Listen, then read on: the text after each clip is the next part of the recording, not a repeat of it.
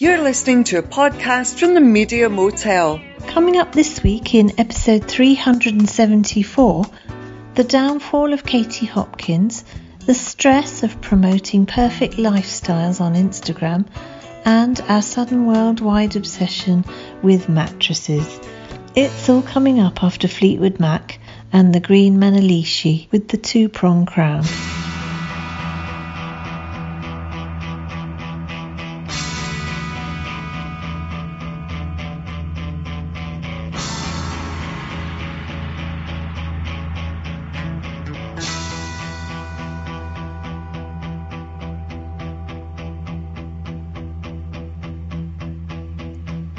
When the day goes to sleep and the full moon looks, and the night is so black that the darkness cooks, then you come creeping around, making me do things I don't want to do.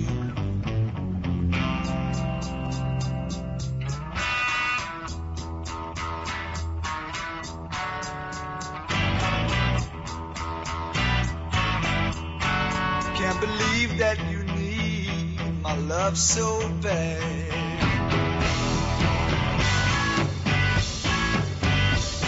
But come sneaking around, trying to drive me mad.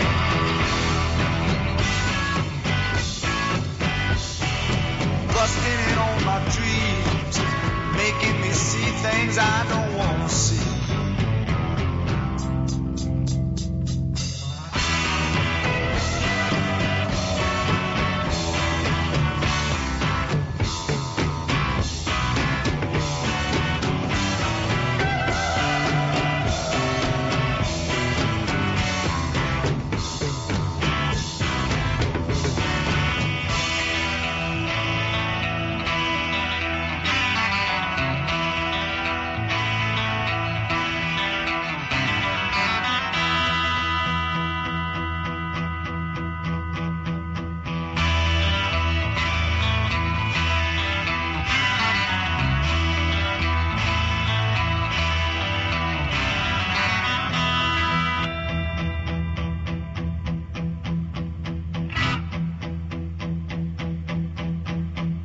Cause you're the green Manalishi with a two-prong crown.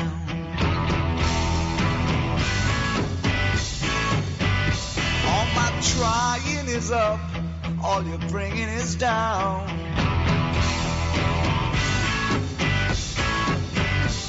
Just taking my love then slipping away, leaving me here just trying to keep from following you.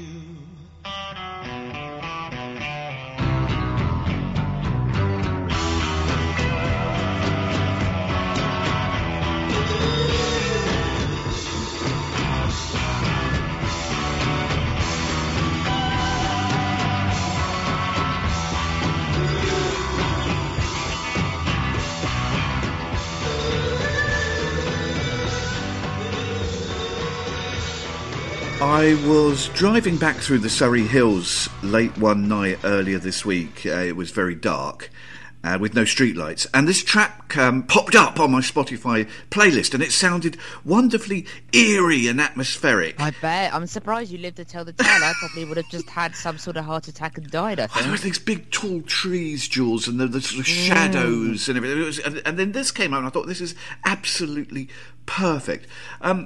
There have been more variations to the lineup of Fleetwood Mac over the years than there are stars in the sky. This is true, yes, or people in the world, I think. Most likely. In fact, probably you and I are the only people who've either never been in The Fall or in Fleetwood Mac. No, although I had high hopes in the early noughties when Sugar Babes were doing their bizarre kind of national service style policy of membership that I might be called up for a few months, but unfortunately I never got my papers.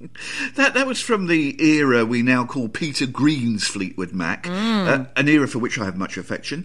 Of course. From the summer of 1970 and reaching number 10 on the UK Top 40, Fleetwood Mac and the Green Manalishi with the two-prong crown. Which is very catchy and also involves brackets, which I'm always heavily pro in song titles. In Louise, I think it's pronounced Weiner, in Louise Weiner's book, Autobiography Different for Girls, there's a rather sort of eye-catching tale in it of one of the band, when they're sort of trying to get on and they're not really getting anywhere, has a job working as a sort of receptionist / orderly in a hostel, and he does night shifts somewhere in London, and one of the residents of the hostel is Peter Green of Peter Green's Fleetwood Mac, and he still gets sent royalty checks, and because Peter Green is in a bit of a state generally and doesn't really have a bank account, it's this chap's job to put them yellowing into a drawer and lock them up in the hope that one day Peter Green from Fleetwood Mac will be able to cash his royalty checks, which is, like I say, rather an eye-catching tale. Yeah, amazing. Welcome to the podcast from the Parish Counsel. It's episode 373. I'm Terence Stackham. Let's find out if she wears a two-prong crown. It's Juliet Harris. I mean, I'm saving up for one, so I'll let you know once it eventually kind of emerges on my head. In the meantime, good morning, everybody. My hesitation there was appropriate because it's not episode 373, it's 374. Indeed, just a blink and another one passes by. As I said, 373, I thought, no, that was last week, so I sort of hesitated. I was going to say that our many archivist fans frowning and crossing through another note in their book. Yes, absolutely. After appearing in the UK version of The Apprentice and then subsequently looking for future employment, back in 2013, Katie Hopkins reinvented herself as a sort of professional troll.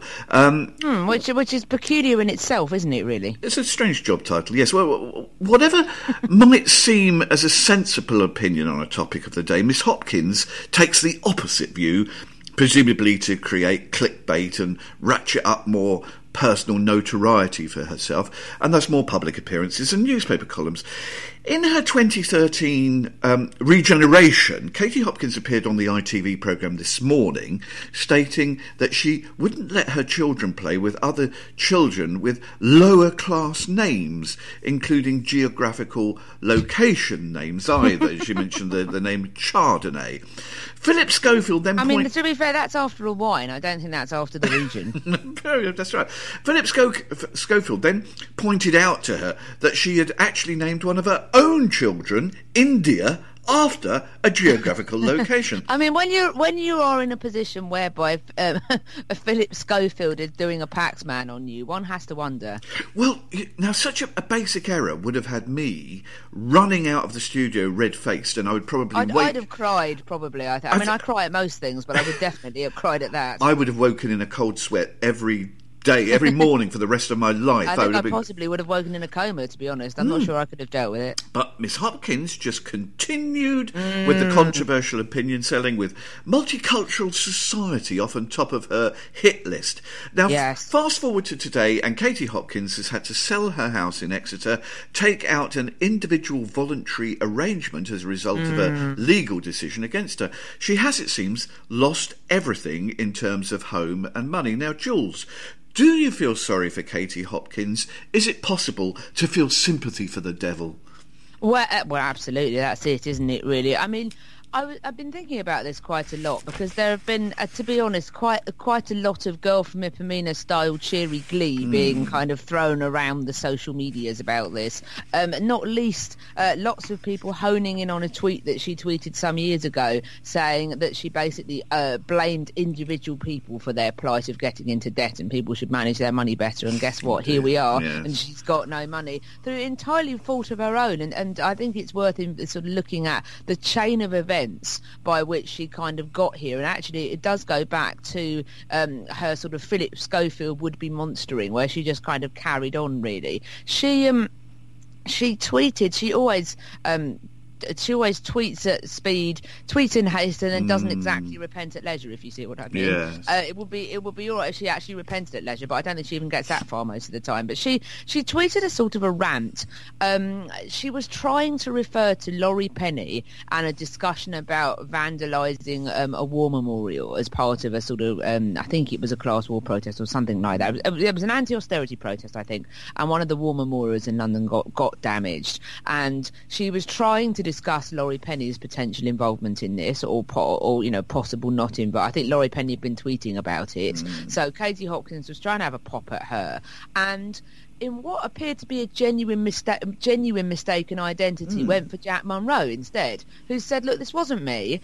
You've got that wrong. Can you take that down, please?" To which Katie Hopkins should have just said, "Oh, sorry about that," and taken it down. Or she could have just said nothing and taken it down, which wouldn't have been that polite, but it would have at least got her out of the hole. But she didn't and wouldn't, and dug in. As a result of which, I think she picked the wrong person to take on, because Jack Monroe, who is articulate and has this kind of knowledge, sued her for libel and won, and obviously she would win. And again, I suspect that Katie Hopkins was told at various points by her lawyers. I mean, if I don't know for sure, but I suspect I used to do a little bit of libel back in the day, and usually you dig in on libel and you kind of, it's a bit of a game of brinkmanship, libel. But I think even in this case, I would have gone, look, I don't think we're going to win this. I think we've got to try and make an offer at an early stage. And she did, and it ended up going to court, and Jack Monroe won. And this is where, and as a result of which, Jack Monroe won damages. But because Katie Hopkins had let it get to that stage,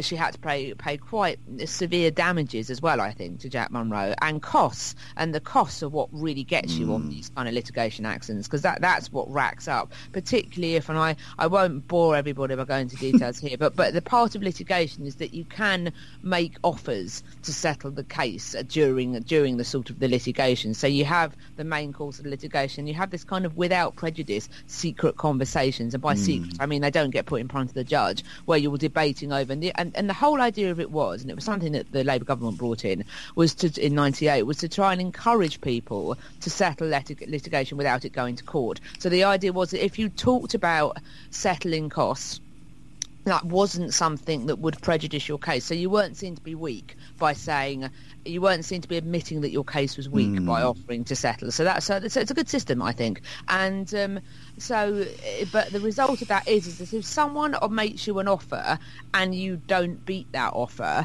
then there are cost consequences, basically, because if what they're basically saying is, if the other side had made a reasonable offer and you've just chanced your arm and gambled and lost, then they offered you the chance, and they offered everyone the chance to settle the case. So there is a sort of a punitive cost measure there. So I don't know what happened in that litigation, but I suspect, seeing what Katie Hopkins is like, and like you say, just ploughing on even though she's proved to be wrong, I suspect that might have happened, which is why the costs were so high.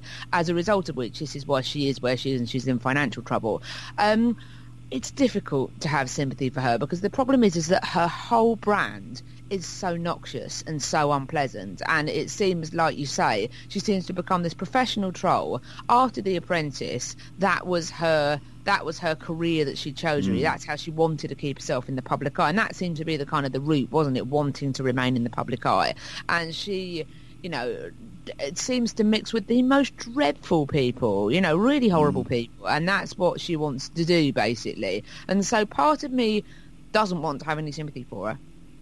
Part of me then does want to keep a little bit of sympathy, or at least not to be so gleefully gloating, because I know that she would do the same thing if the boot was on the other foot, and I don't want to drag myself down to her level.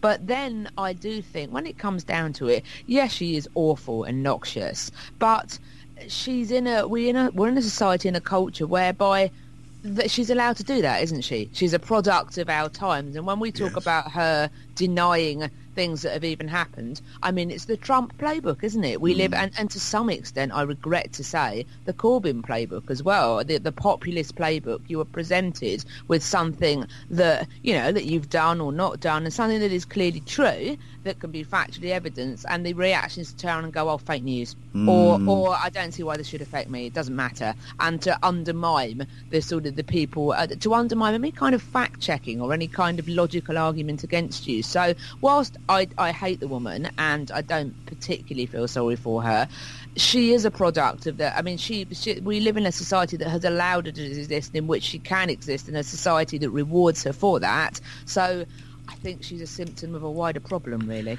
Quite.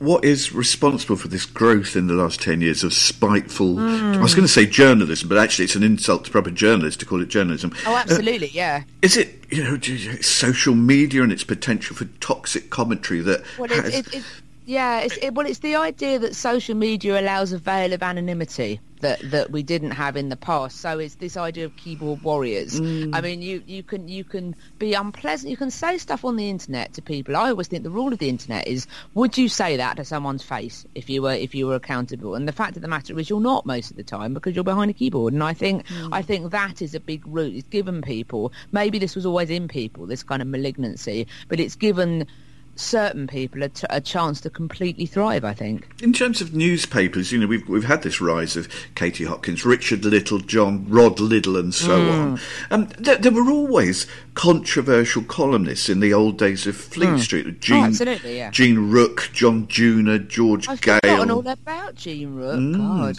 The first lady of Fleet Street, they used to emblazon her column. But maybe they too were trolls of the day. Their day. They just didn't have Twitter, as you say, or other social media to escalate it. Or perhaps newspapers and TV companies, maybe they employed more lawyers in the old days when there was more money around to weed out potential lawsuits. Because, as you rightfully point out, maybe Katie Hopkins could have done with running her tweets past a lawyer before posting them, and she might still own that £900,000 house in Devon. But would she have done that even if she had the opportunity? There's clearly something in Katie Hopkins that just won't listen. And speaking of sort of queens of social media, there's a particularly, I'm sorry to take things on a darker turn here, but there's I think social media and to go along this point that it doesn't have consequences, or it feels like it doesn't have consequences because you can just slag people off online and keep an anonymous face. I think that it isn't social media's fault as such, but I think that because it feels like another reality, because it feels like another world that's separate from, this idea of IRL in real life, the idea that social media is not IRL, it's something else, I think has then given a platform to people who are either very vulnerable or very unpleasant, or start off being one and then become the other, to think that they can do what they like because it's a different world. And I was struck by a case on the radio that was mentioned this week. I heard it on PM on Radio 4. She was convicted earlier in the summer, but I think the sentencing happened this week, hence why it was in the news again. There was a girl called Fatima Khan who was known as Ilford's Snapchat Queen.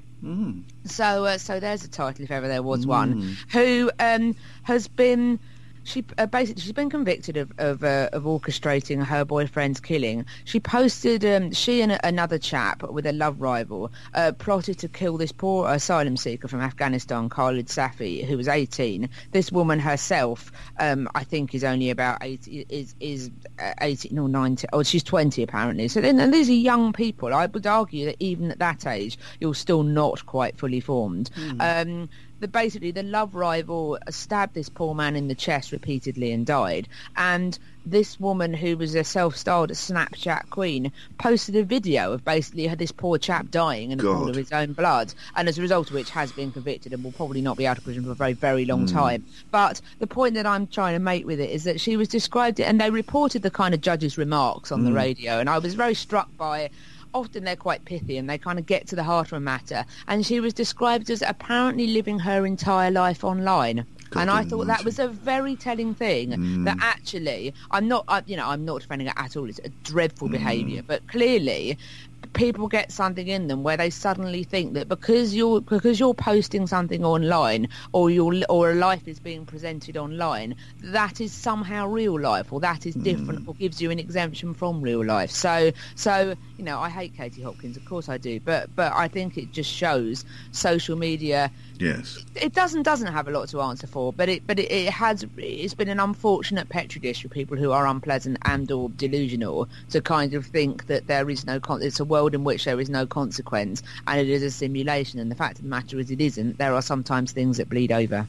I do feel sorry. Dreadful choice of words in the circumstances. Apologies for that, but there are things that spill over from one to another. Yeah, I mean, I do feel very sorry because they've lost everything, for her husband and in particular her children. That they've had to ride on the same bus, haven't they? I feel particularly sorry for the kids. I mean, the husband I do to some extent feel sorry for, but equally, we do have a choice as adults, and I'm not, I don't want to get into the realms of he should and shouldn't be with her, but it's the children I feel particularly sorry for because they don't have any agency in it, do they? No. Coming next, what's the appeal of Instagram?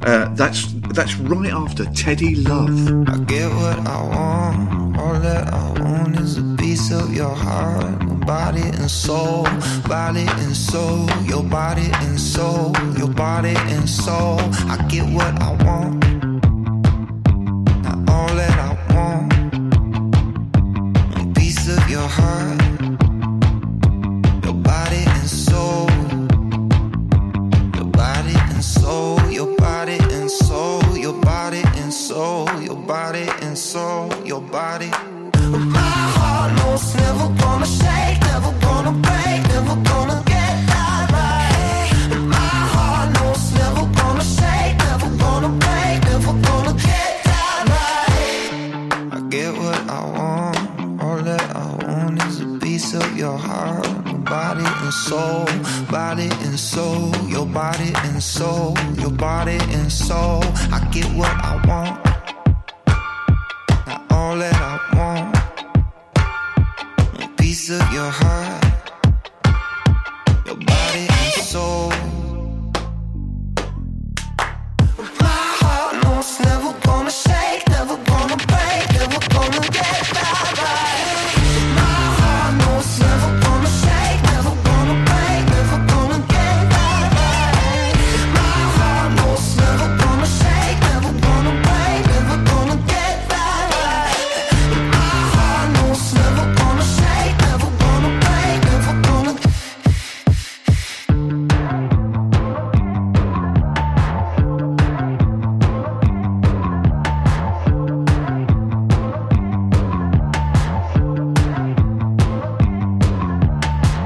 My heart knows never gonna shake, never gonna break, never gonna get that right.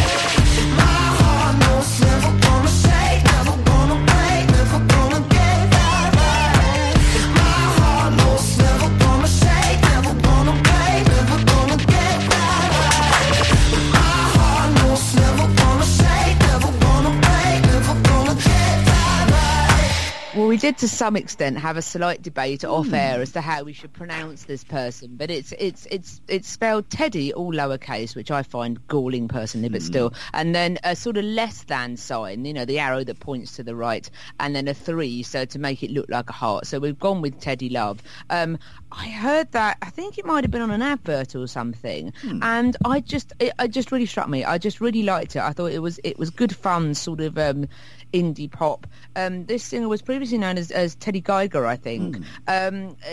We now define Teddy Geiger uses the pronoun she. Teddy Geiger is a sort of a transgendered artist, but I just think this is a fantastic tune. I was just really, really keen on it, really, and it makes me dance around the kitchen, and that to me is the sign of a good tune. So that was Body and Soul. Yeah, very accomplished singer, songwriter and producer. I wish her well with that track. It's great. Absolutely, yes, Will. Instagram describes itself on its website, quoting now, a simple, fun and creative way to capture, edit and show photos, videos and messages with friends and family, end of quote. By the way, the people at Instagram seem to have never heard of the Oxford comma, but that's a debate for another day. And they've also never heard of short sentences either. That's not exactly a pithy, what does your project do? Bam. It's. I don't think that will pass the elevator pitch. I think we'd be 3 floors up by now. Yeah, essentially they mean post videos and photos and messages to share with people.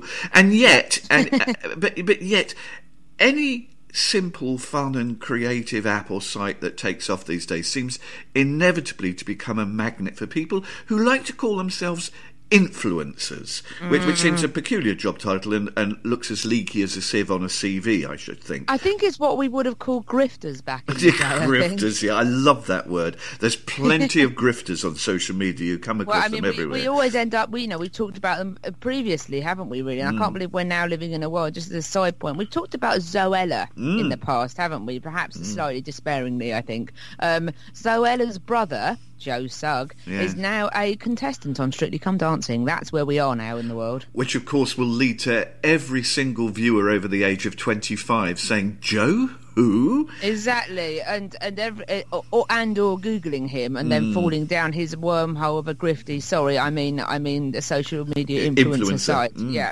I'm not a participant on Instagram, but Jules, I think you are I am, yeah. Regular poster. Maybe you're an influencer. We'll find out. Last week, The Guardian featured a piece about Instagram in which another Instagrammer was quoted as saying, Instagram is a ridiculous lie factory made to make us all feel inadequate. Is that true, Jules?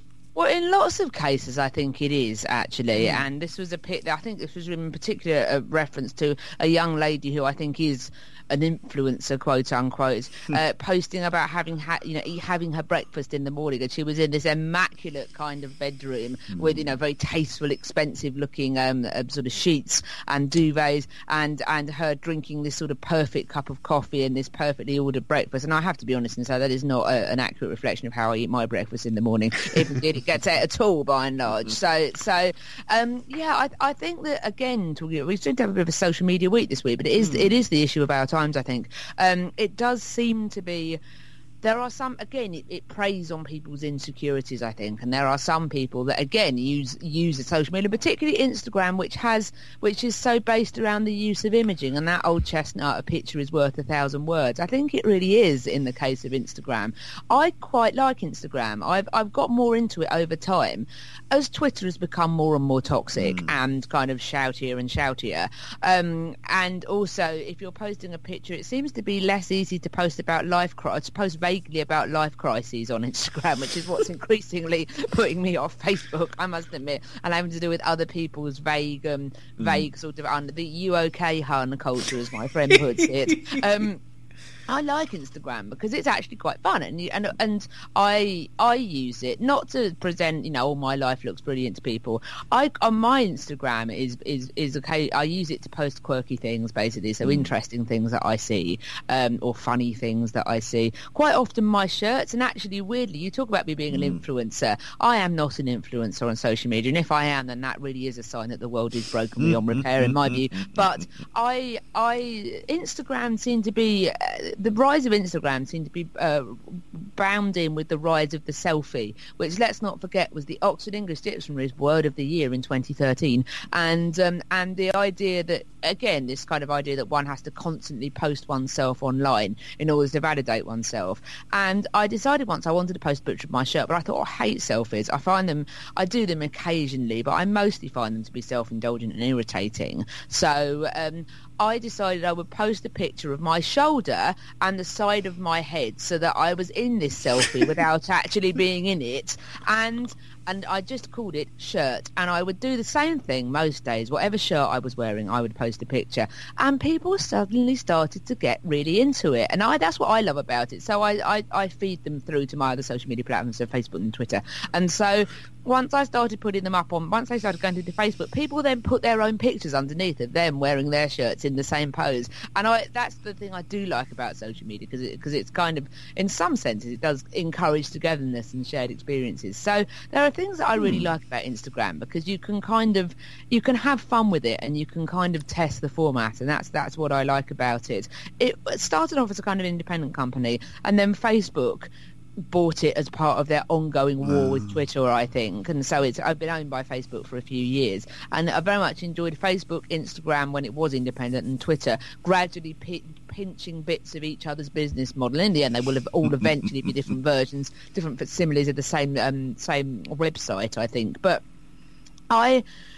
there is the danger with all social media that people, like we said earlier on with the Snapchat queen, people start thinking that it is real life, and then people we live in quite an anxious age, I think, for lots of reasons. And in this kind of age of anxiety and insecurity, it can, again, affect the vulnerable and people, assuming that, oh, God, this is this person's life, when actually all Instagram is a snapshot in time. So I have a friend from university who is lovely, and one of the best things she ever did was on Facebook once. She posted a picture of herself covered in Sudocrem and her child covered in Sudocrem and crying, and she said, I just want to prove that people don't own life is not great all the time, and I want people to see that actually there are days that are horrendous, and I just want everyone to kind of get that as an idea. And then people really I really loved that, because I thought it was a great way of counteracting the idea that we edit the best pieces of our lives and that's what go up online. So I think that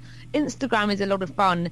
I like all these things. Drink responsibly. If used responsibly, I really like Instagram, because I find it interesting, and it's a kind of a nice way of switching off, in that you can scroll through and look at people's pictures and look at their lives without having the toxic kind of debates of Twitter or the occasional drama of Facebook. But I see there are limitations to it, particularly if people take it too seriously, and or it can, again, it's the idea of people being vulnerable and people making the mistake of thinking that it is real life rather than an edited version of real life. It's a real issue. I was going to say danger, but that's overstating. It's a real issue with all social media, I think, including Twitter and particularly Facebook, that because people generally portray the happiest, most positive aspects of themselves, then if you're scrolling through all these posts of people, I don't know, eating breakfast on a gorgeous terrace in Tuscany, looking over vineyards and sunflowers, and you're under the duvet in a chilly bedsit in Swindon,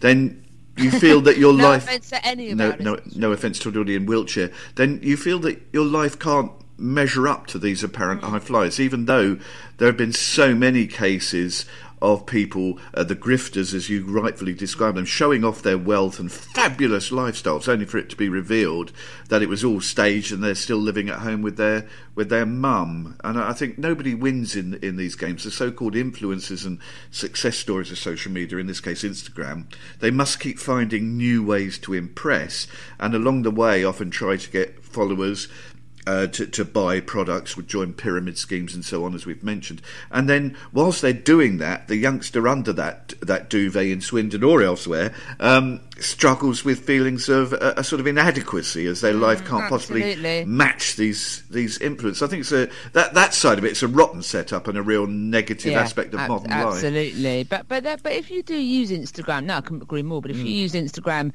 it can be quite fun. And I do, again, I like themes of Instagram. I've got and again, another pal that is a post on Facebook, and his thing of posting pictures is bad parking. So he posts pictures of people that have parked outside of lines, people that have parked across 3 bays, people in disability spaces, and it could become this kind of endless fountain of rage. But actually, again, like me and my shirts, nowadays anybody on Facebook would see someone parked badly will then post the picture onto Terry's Facebook and say, I saw this and thought of you. And it makes me laugh every time I see someone parked badly. I start laughing because I think I must take a picture of this because Terry will find this entertaining. So yeah, like you say, there's a real malignant and dark side to it.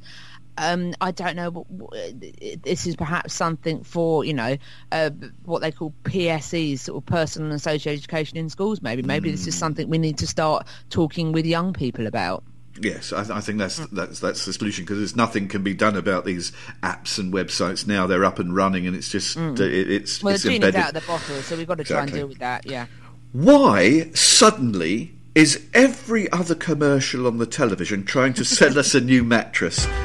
Who cares about mattresses? Let's find out about Juliet's mattress. Wow, I was going to say, yeah, wait, come back. That's right, after Cold War Kids.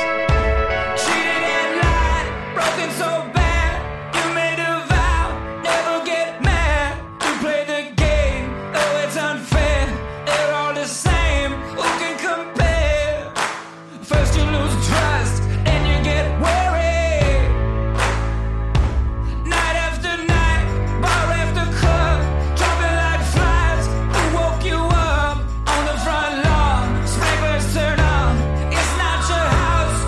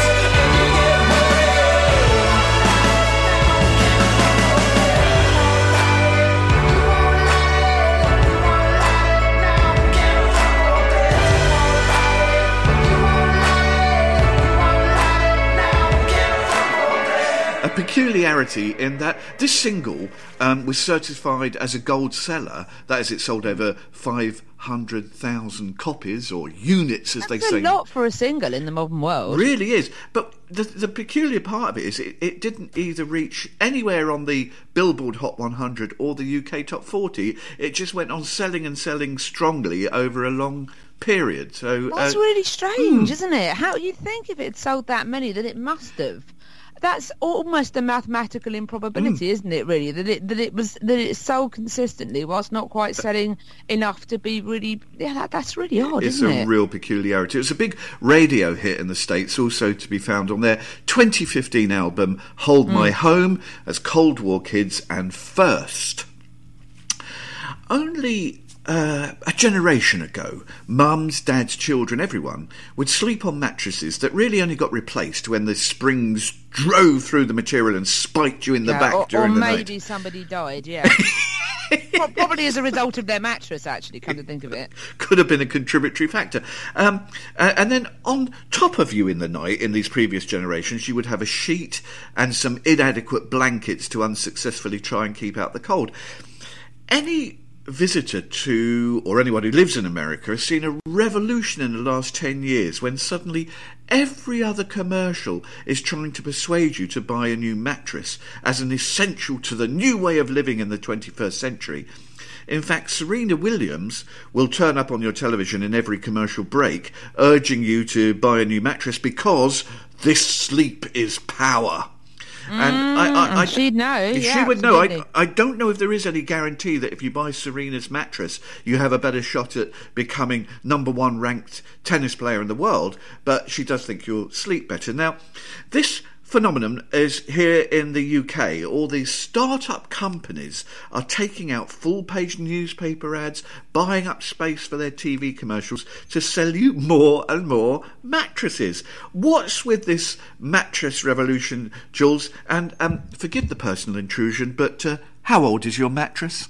My mattress is actually pretty much as old as my ownership of this flat, because I decided I had a very, very old bed, which it's such a long story, which no one's probably interested in, but basically when I moved out of living with my parents to live in a house share, which then collapsed, the share, not the house. Or the bed. House is still, yeah, indeed, I believe the house is still there, as indeed the bed was. At the same time of my moving out, my parents' then 90-odd-year-old neighbour, Sybil, who I still miss, by the way, she died at the age of 101, so she really did have a good innings. She was moving into a care home at the same time, and so she said, you could have all my own furniture, and to which I said, well, I must pay you for it. And then we had this ridiculous Dutch-style auction whereby she kept trying to drive me down as to how much money I could give her, and I kept trying to drive her up because I felt bad. As a result of which, I bought 2 beds off her, one of which we bought for my housemate, and one that I had, and I was very fond of that bed. That bed was a key part of my life for reasons that I won't go into here, but it was really sort of it really felt a part of me, and the mattress came with the bed, and it became creakier and creakier. It's quite an old bed, I think. It became creakier and creakier, and in the end it was obvious that it was almost no longer fit for purpose. So I bought a new bed and a mattress at the same time about 3 years ago.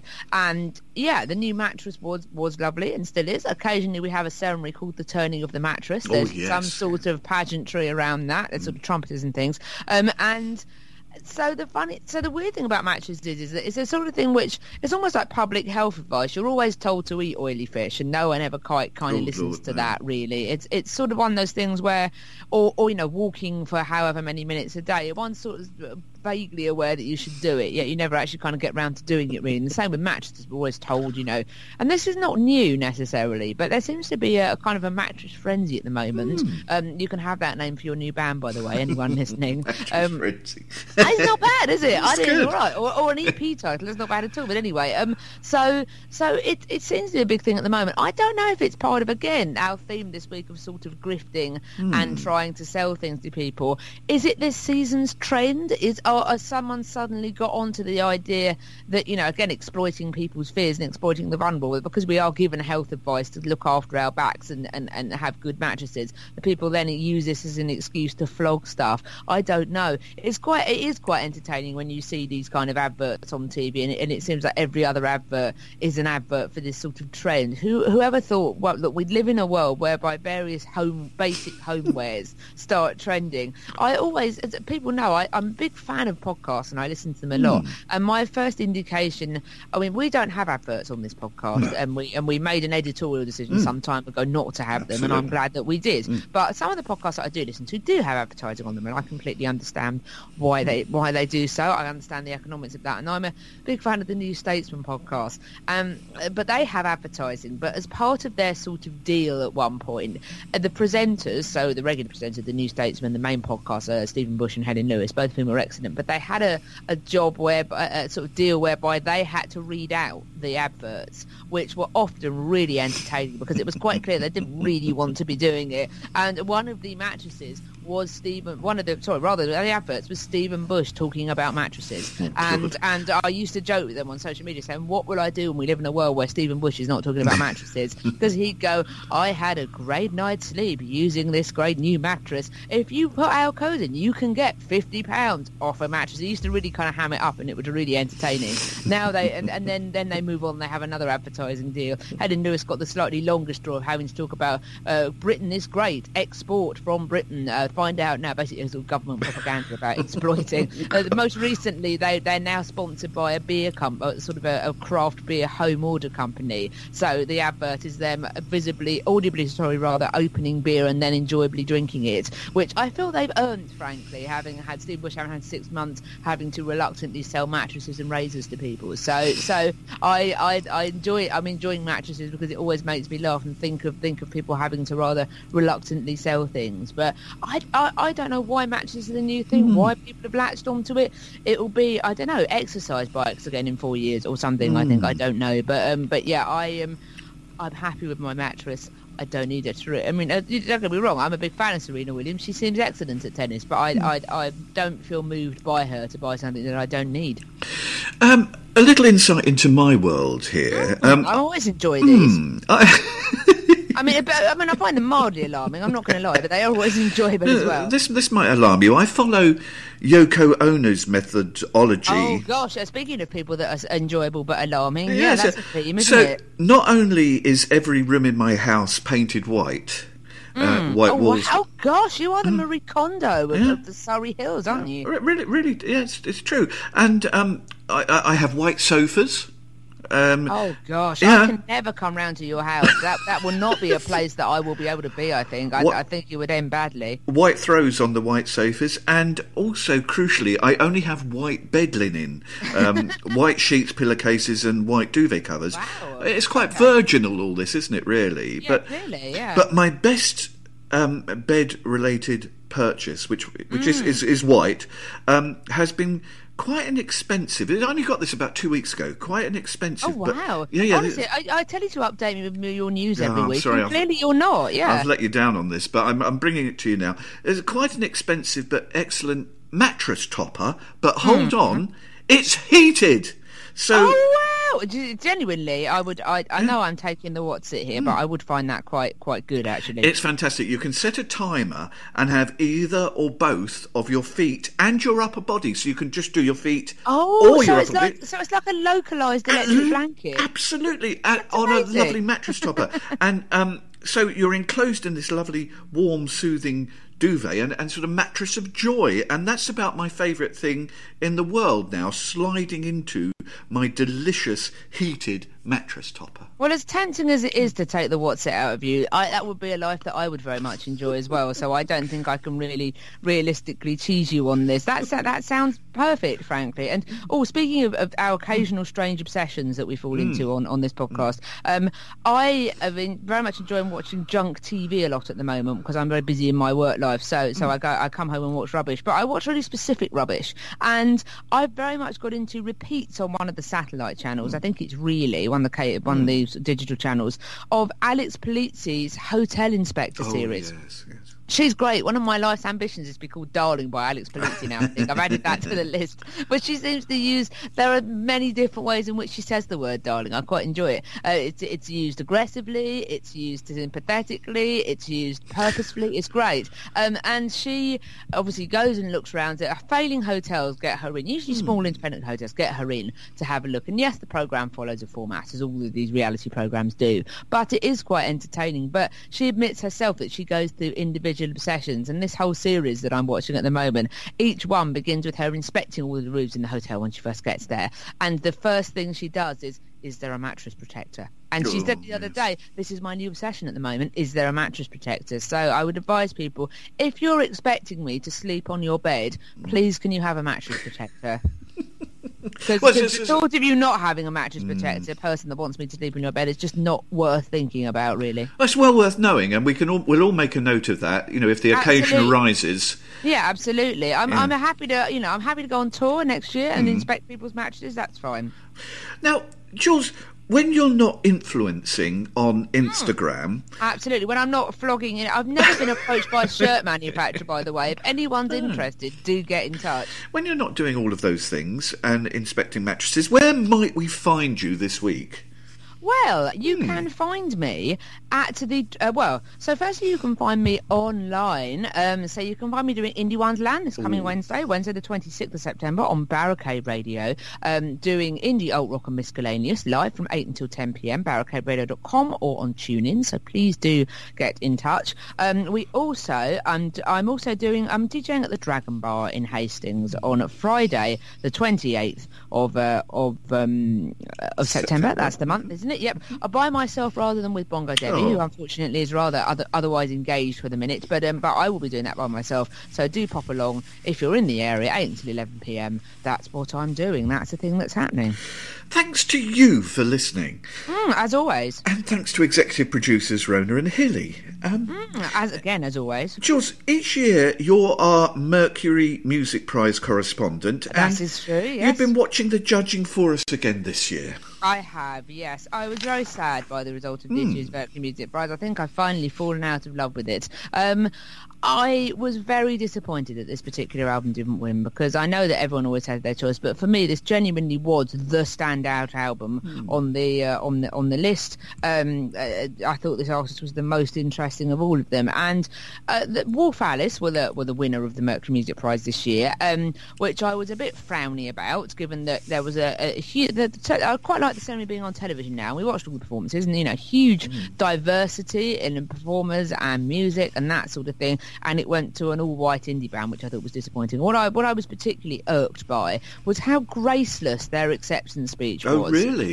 It was really, so the woman that fronted them was, started off obviously being a bit overwhelmed and trying to make a speech. And then because it's a woman and three men, and one of the men then... made this very kind of, we were told we wouldn't get anywhere, and F you all, and was really quite belligerent, and I that left a taste in my mouth, because I thought that if this woman that we're going to play a record of now had won, I think she would have made a really interesting and articulate speech, and I was frustrated not to hear that speech, because I think it would have been great. The woman in question is called Nadine Shah. She's got a very interesting background. She's also a big fan of cricket, apparently, and Felix White from the Maccabees. It's a conversation you never thought you'd have. Felix White from the Maccabees, another previous band I think have been nominated for the Mercury's more than once, writes for Wisdom, the cricketers magazine, and interviewed her about her supporting of Pakistan, because Nadine Shah is of partly Pakistani descent, I think. I think she's what they call a second generation sort of immigrant, if you see what I mean. And she's from the northeast originally, so there's this kind of very sort of odd combination that she was born in Whitburn in South Tyneside, to an English mother from South Shields of part Norwegian ancestry and a Pakistani father. So there's a lot going on in her background, and there's a lot going on in her music as well. And this album that she made that was nominated, which wasn't her first, but is called Holiday Destination. I think it's her third. It's got so much to say about modern Britain and the modern world, and so much to say about sort of refugees and sort of how we interact with the world and how we feel when we go to other places and that sort of thing. And she wrote a song called 2016, which exactly, I don't know if this is just me, but as a woman in her early 30s, it really spoke to a lot of my anxieties. It's music that's really trying to say something, and I'm sorry that wasn't rewarded, really, because I think she would have been it would have been deserved, and I think she would have had certainly more interesting things to say. So I would recommend anybody to grab this album to have a listen to it. Some of my friends have criticised her for being a bit quote unquote wordy, and she's got quite an intense voice, so I can see why it might take a little while to plug in, but it's worth your time, I think. Her name's Nadine Shah. The album is called Holiday Destination, and this from that album is placed like this. Here, take this ribbon, let it wrap around your wrist. When you see it, remember, all they hope man's place like this. All they hope man's place like this.